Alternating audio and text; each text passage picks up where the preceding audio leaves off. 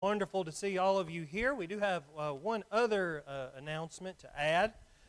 We are collecting items for a sunshine basket for Brother Mike Bumbelow. We need these items by March 7th.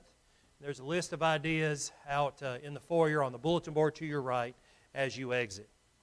Boy, what a week, huh? Didn't have any snow last year, barely to speak of. And this time, well, we got a week out of school and sliding everywhere, and the snow's still out there despite the sunshine and the rising temperatures. We all faced our various problems based on the neighborhoods we live in or what have you. I had a casualty at my house. The mailbox met its demise. But I got it fixed up. Looks real good. I might leave it that way. Another thing that I faced this week that you might have as well if your car isn't comfortably tucked into a garage are the frozen windshields. You know, whenever the first thing to come is ice and it collects on those windshields, doesn't it? Frozen, absolutely solid, several inches thick. No hammer is going to take it out or you're going to take your windshield out, so don't do that. But the windshield wipers on my truck were frozen absolutely solid. My dad used to take an old bathroom rug and throw it over his windshield to keep the frost off. He would leave early in the morning, didn't want to scrape it, he'd throw that off. Well, I don't even think that method would have worked this time due to the rain soaking and freezing everything. The very thing I needed to travel and get out on the roads, because you wouldn't dare go out without your windshield wipers, stuff flying everywhere with the salt and the moisture and so forth. But the very thing I needed to travel, I couldn't use because it was frozen solid. Scripture often mentions a hard heart, a solid heart, a heart that is immovable, a heart that Scripture cannot reach, a heart that is full of doubt and jealousy, a heart that keeps you from listening to the wisdom found in the Old Testament, to the joyous revelations that we read of in the New Testament about how to live in this new age. A hard heart keeps Jesus from working in your life. We're going to look at what a hard heart is this morning. A hard heart is mentioned several times in Scripture. It is because of a hard heart that the disciples didn't believe those who had seen Jesus in Mark chapter 16. And Jesus approaches them and notices through His omnipotence, He sees their hard heart. The Gentiles in Ephesians 4 were not with God because of their ignorance and their hardness of heart. The Pharisees wanted to see Jesus fail because of their hard hearts in Mark chapter 3. In Mark 8, Jesus accused the disciples of having hard hearts before He fed the 4,000. Where will we get enough food for these people? And they did not believe that Jesus could feed them because of their hard hearts. We have hard hearts today when we don't allow the wisdom of God to work on us. A hard heart means a lack of spirituality, a lack of concern for your fellow man, both physically and especially spiritually in these cases. And a hard heart means a lack of faithfulness in serving the true and living God, a failure of being the new creature that all Christians are called to be. So how do we get a hard heart? When we know what leads to a hard heart, we can take measures to avoid it, right? Let's look at Hebrews chapter 3. Hebrews chapter 3, beginning with verse 12. The Hebrew writer says this, "Take care, brethren, lest there should be in any one of you an evil, unbelieving heart." As is the case with the letters in the New Testament, the writer is trying to convey some sort of message for the people to be careful of, whether it's sinful people in the building or whether it's a way to go down a bad path resulting in a hard heart. And he tells them, "Take care, brethren, lest there should be in any of you an evil, unbelieving heart in falling away from the living God." What should we do? He says, encourage one another day after day as long as it is still called today. Don't worry about tomorrow. Don't worry about yesterday. encourage one another today, lest any one of you be hardened by the deceitfulness of sin. This is a picture, this image of a hard heart is a picture of what sin does if undetected, unexposed, and unforsaken. The process of heart hardening, which is what we're going to look at, is a process of one getting a hard heart. The interesting thing is it begins a long time before the hardness actually becomes obvious. This is a very slow process. So if you're able to see that it has happened or that it is happening to you, hopefully you can make changes. Remember Little House on the Prairie? Love that show. Remember Mary, the oldest sister? She slowly starts to lose her vision. And in the episode where she finally gets glasses, she doesn't even realize that her vision is quite as bad as it is. And the optometrist tells her, well, it's because it happened so slowly. See, I grew up about second grade. I needed glasses. And I had to be told, you don't see very well. A lot of times when you have poor vision, someone actually has to bring it to your attention. It's because it is such a slow process. And Mary, in the Little House on the Prairie, whenever she finally goes blind, that was a slow process. And a hardening of the heart, it is a slow process that we're going to look at in a very detailed way today. So what's the first step to a hard heart? The first step is letting sin in. What is the warning in Hebrews chapter 3? Take care, brethren, that there not be in any of you an evil heart. By letting sin into our lives, that is the first step in having a hard heart. And the Hebrew writer, I believe was Paul, the Hebrew writer here is giving a warning. Take care that you don't let sin into your heart. Let's look at Ezekiel chapter 36. We hear a lot of the new heart, the new creature in the New Testament, but this was also taught throughout the Old Testament. We hear about it in the New Testament. It's also taught in the Old Testament. Ezekiel chapter 36. In verses 22 and 23, God says to the Israelites that He is going to restore His name that they have profaned. We've been studying in the book of Jeremiah on Sunday morning about how, God is done with the Israelites. He's going to put them into bondage. Someone's going to take them over. They will be suffering because of their unfaithfulness. Well, here's an example in the Old Testament about a time when God said, I'm going to restore you because you have profaned my name. God's going to try to bring glory back. And hopefully, you know how after you take a shower, you kind of feel better? Hopefully that's what is going to work here with the Israelites. I'm going to restore you. You're going to sing better. I'm going to renew you because of my name that you have profaned. That way the other nations will see that I am the Lord your God. Verse 26, let's look there of Ezekiel 36. It says, Moreover, I will give you a new heart and put a new spirit within you, and I will remove the heart of stone. I will remove the hard heart that doesn't listen, the hard heart that wants to do what it wants to do, that jealous heart, the heart that won't be moved. I'm going to remove that hard heart. I'm going to give you a new one from your flesh and give you a heart of flesh. Verse 27, And I will put my spirit within you and cause you to walk in my statutes, and you will be careful to observe my ordinances. So God is trying to restore the children of Israel, give them a new heart, not a heart of stone, but a heart of flesh, one that can be made into something new, made into something better. You are a Christian and have been given a new heart. 2 Corinthians chapter 5 and verse 16. And we read that sin itself can control you. When you let sin in, what you're doing is you're letting things in that want to take over. Things that Scripture repeatedly warns against, sins of the flesh, sins of omission. Whenever you let those sins in, it's going to take over.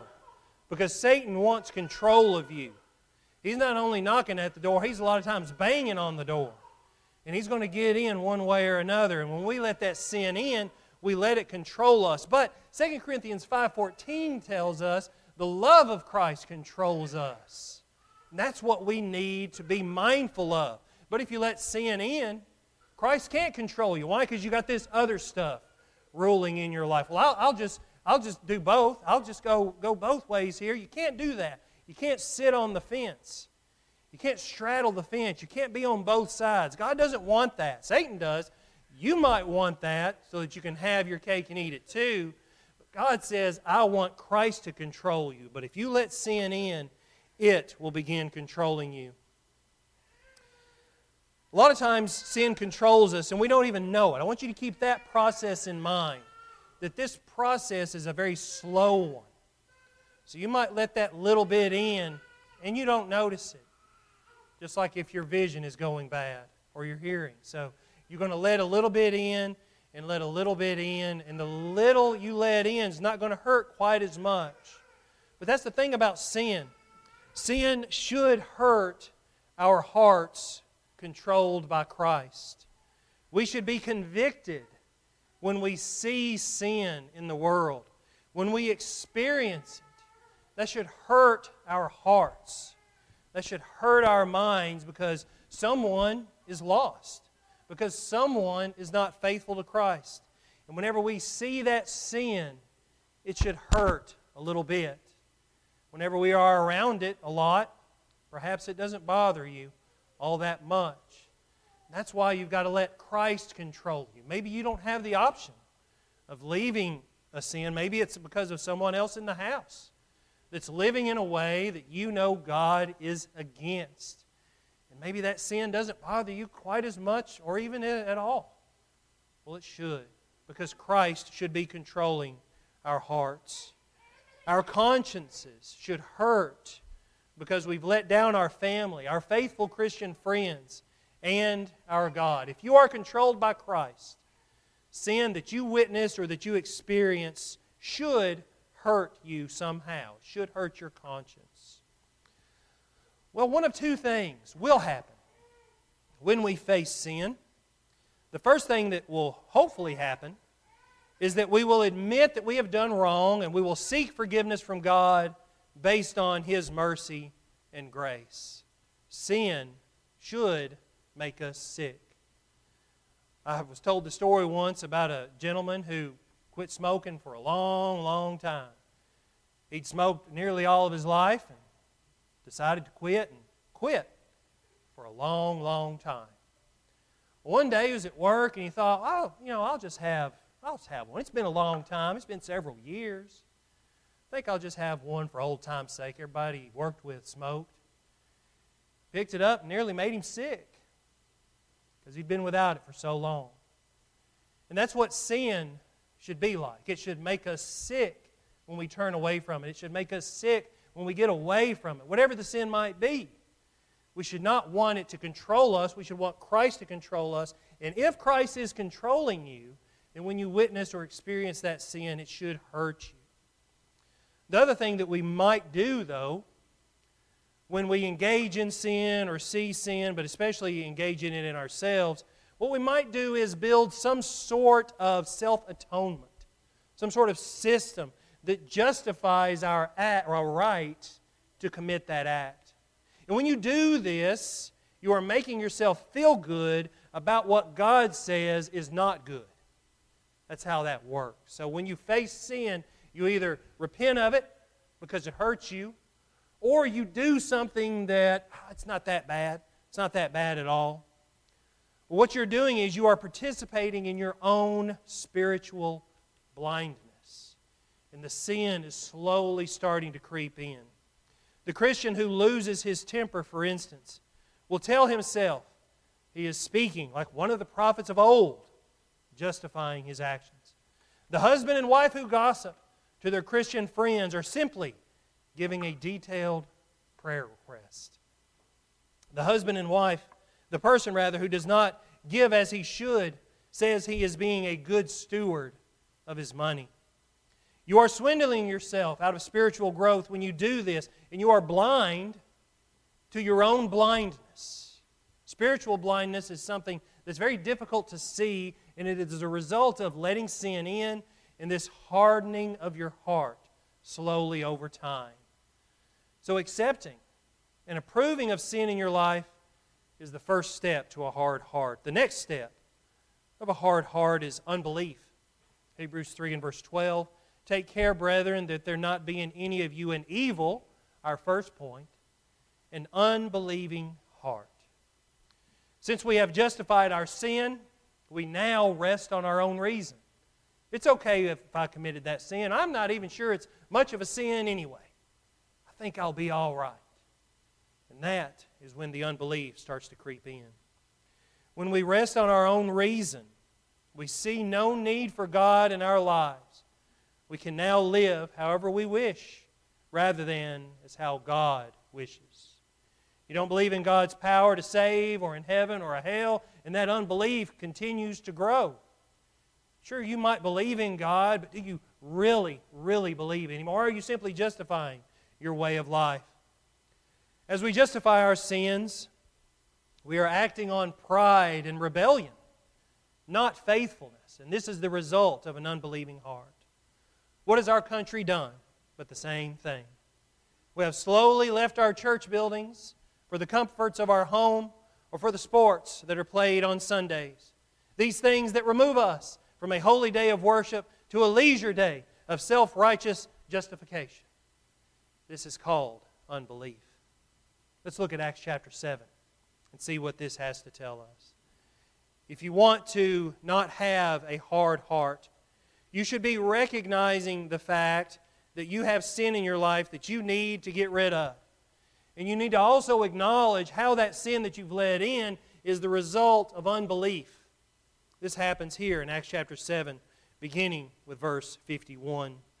You men who are stiff-necked and uncircumcised in heart and ears are always resisting the Holy Spirit. Someone who wants to sin, someone who justifies it, someone who begins a pattern of unbelief is doing this very thing. They are stiff-necked. They are unbelieving. They are resisting the Holy Spirit. You are doing just as your fathers did. Every generation hopes that they raise the next generation that does better than them. And in a lot of ways, they may do worse, particularly as it relates to spiritual things. Here, Stephen is teaching the Jews. He is trying to teach them about this new order, this new life that Christ has brought about, and they don't really want any part of it at all. Which one of the prophets, verse 52, did your fathers not persecute? The prophets that were from God. Jesus came from God, and He was down here with us before He ascended into heaven. You're a stiff-necked people. Another way of saying you are a hard-hearted people. You're not listening to those who are trying to warn you about your life. And He tells them, your fathers did this. Didn't they persecute the prophets? And they killed those who had previously announced the coming of the righteous one, whose betrayers and murderers you have now become. You see, the people who crucified Jesus, who wanted Him dead, Stephen is talking to them right now. Stephen is telling them, you have become the very murderers that you were sworn to convert, that you're supposed to be reaching out to. You have become those murderers. You have become those betrayers to our Lord and Savior. You who received the law as ordained by angels and yet did not keep it. How many of us this morning are continuing to sin even though we gave our life to God some time ago? How many of us are sowing that sin for unbelief to take hold because we are stiff-necked people? These people hated those who told them the truth, and this actually resulted in the death of Stephen a few verses later. You see, your unbelieving heart gives room for sin to operate. Nature abhors a vacuum. It hates a vacuum, and that's what happens inside of your heart. If you don't have God resting there, other things are going to move in, and it's not going to be along the lines of a godly life. And when your unbelieving heart does this, you aren't confessing, you aren't repenting, you aren't acting like a transformed person, a person that has that malleable heart, but rather you are acting like the world, which does not believe in the all-powerful God, the redeeming grace of Christ, or the life-changing effects of the Holy Spirit. You're living just like everyone else because of your unbelieving heart. Sin entering your heart, the evil heart, results in an unbelieving heart, which brings us to our next step, the falling away. Hebrews chapter 3 and verse 12 finishes, "Take care, brethren, that there not be in any one of you an evil, unbelieving heart that falls away from the living God." This is a slow process of drifting away. If you've ever been on the water with a canoe or a boat, you'll be sitting there on the bank and you'll look up. I had a canoe there. Now it's way down there. I've been on the water with enough of you. You've experienced that with me. If you don't have that canoe all the way up on the bank, it's going to slowly drift away, and it'll be down the river before you even know it. It is a slow process, this falling away. As we let evil in, we justify it. We begin our progression through unbelief with self-justifying behavior. And then finally, the last state that we come to is a falling away. Many are drifting further because they haven't made church assembly as necessary as they once did. Whether they feel out of necessity to worship from home or worship here with us, it has slowly caused them to fall away. We blame it on COVID, blame it on the pandemic, and certainly there are reasons for many having to have done this, but I'm afraid that many, and I hope I'm wrong, but I'm afraid that many have slowly drifted away over these last 11 or 12 months just because of the habit of not coming and attending. Because sin is very deceitful, and it'll tell you you're okay. It'll tell you that action is okay, whatever it might be. But sin, in its very nature, is deceitful. It promises a lot, but it doesn't deliver what God can. If you are living a life of sin, if you do not commit to Christ and follow Him, I want to tell you, your life's not going to be what it can be if you are living faithfully according to the will of God. Sin tells you you can. The world tells you you can. And whenever I look at people who live that way, all I see is pain and anguish rather than a godly person. Sin makes you believe things not from God.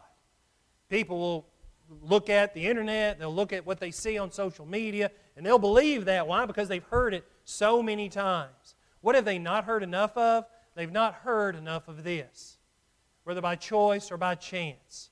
And so they are simply resting on the sin they've let in, the unbelief that continues, which results in a falling away of our faithful Christians, or results in a further falling of those people who maybe have never even come to Christ. And sin is deceitful. It tells you that you don't really need to commit to Christ at all. The world minimizes His saving grace. The world minimizes a home in eternity. The world negates or even doesn't acknowledge at all the fact that some will be in torments in hell someday because of how they lived, because they were not obedient to God. Spiritual blindness is now created. Once you let all of this stuff take place, it creates a hard heart. But more than that, it also creates a spiritual blindness. And spiritual blindness, you see, is not like physical blindness. Spiritually blind people think that they see well. But when you're physically blind, guess what? You know you're blind, don't you? I have a young lady at my school, great student. She's physically blind, and she knows it. Spiritually blind people don't know it. They are blind to their own blindness, and so they walk around with a delusional view of themselves. The sin is accepted, the level of unbelief is accepted, and the slow falling away from their Christian life is not even noticed. One day when they need their Christian friends, one day when they need people to be around, when they need Christ to hold and be with them, they'll look up and we'll be way far away. And we didn't move, right? If you're a faithful Christian, you didn't move, but so often those people slowly drift away from the body of Christ that they look up and they can't tell where they are. Pray that those who are gone, pray that those who are lost and who have left long before maybe even the pandemic, that they will want to return. Or maybe you need to recognize your own spiritual blindness and ask yourself, am I as strong as I need to be? Am I where I need to be spiritually? If not, you need to think about making a change this morning. Jesus spoke to the Pharisees in Matthew 23. He was critiquing them and He referred to them as blind guides. In other words, these men who were authorities on Scripture apparently were leading people, but they were blind. We can be blind today as well. But only you can recognize it. Don't be blind to your own blindness. The way this looks, and what's that look like, Dale? Well, we have no issues with pointing out the sins of others, do we? We see their sin. We see where they go wrong. We're able to look and pinpoint it out with a tremendous laser accuracy. But to look at our own sin, a lot of times our hard heart and our spiritual blindness keeps us from seeing it. Because we've let sin in. Because we have an unbelieving heart. Because we're falling away. So whenever you do that, it's difficult for you to see your own sin. How did you hurt that person with your words? How does your behavior affect others? Be honest. A lot of times we blame somebody else. Oh, it was their fault that I did that. That is a spiritually blind person. And there are none so blind who will not see. And I hope this morning has opened your eyes. Are you in this building now, living a lie? Everyone thinks you're committed, and you're here, so you're committed certainly to a degree. But if you've not been baptized, or if you're living differently outside of these walls, you are not a committed Christian, but rather you are a committed attendee. Now that's how you get started, right? You start coming, but then there's got to be some growth, not a hardening of the heart so you can slip back out the door, not a spiritual blindness, but something that says, hey, I want to be closer to God. Hebrews 3:13 says for us to encourage one another day after day, as long as it is still called today, so that none of you will be hardened by the deceitfulness of sin. Please don't let your hard heart take over and blind you even further. Take off those blinders, soften that heart, come forward this morning. Let us pray for you that your sins might be forgiven, or if you're not a Christian, come forward and let us baptize you so that you might be added to the body of Christ as we are instructed in Scripture. Please come forward now as we stand and sing. Have thine affections been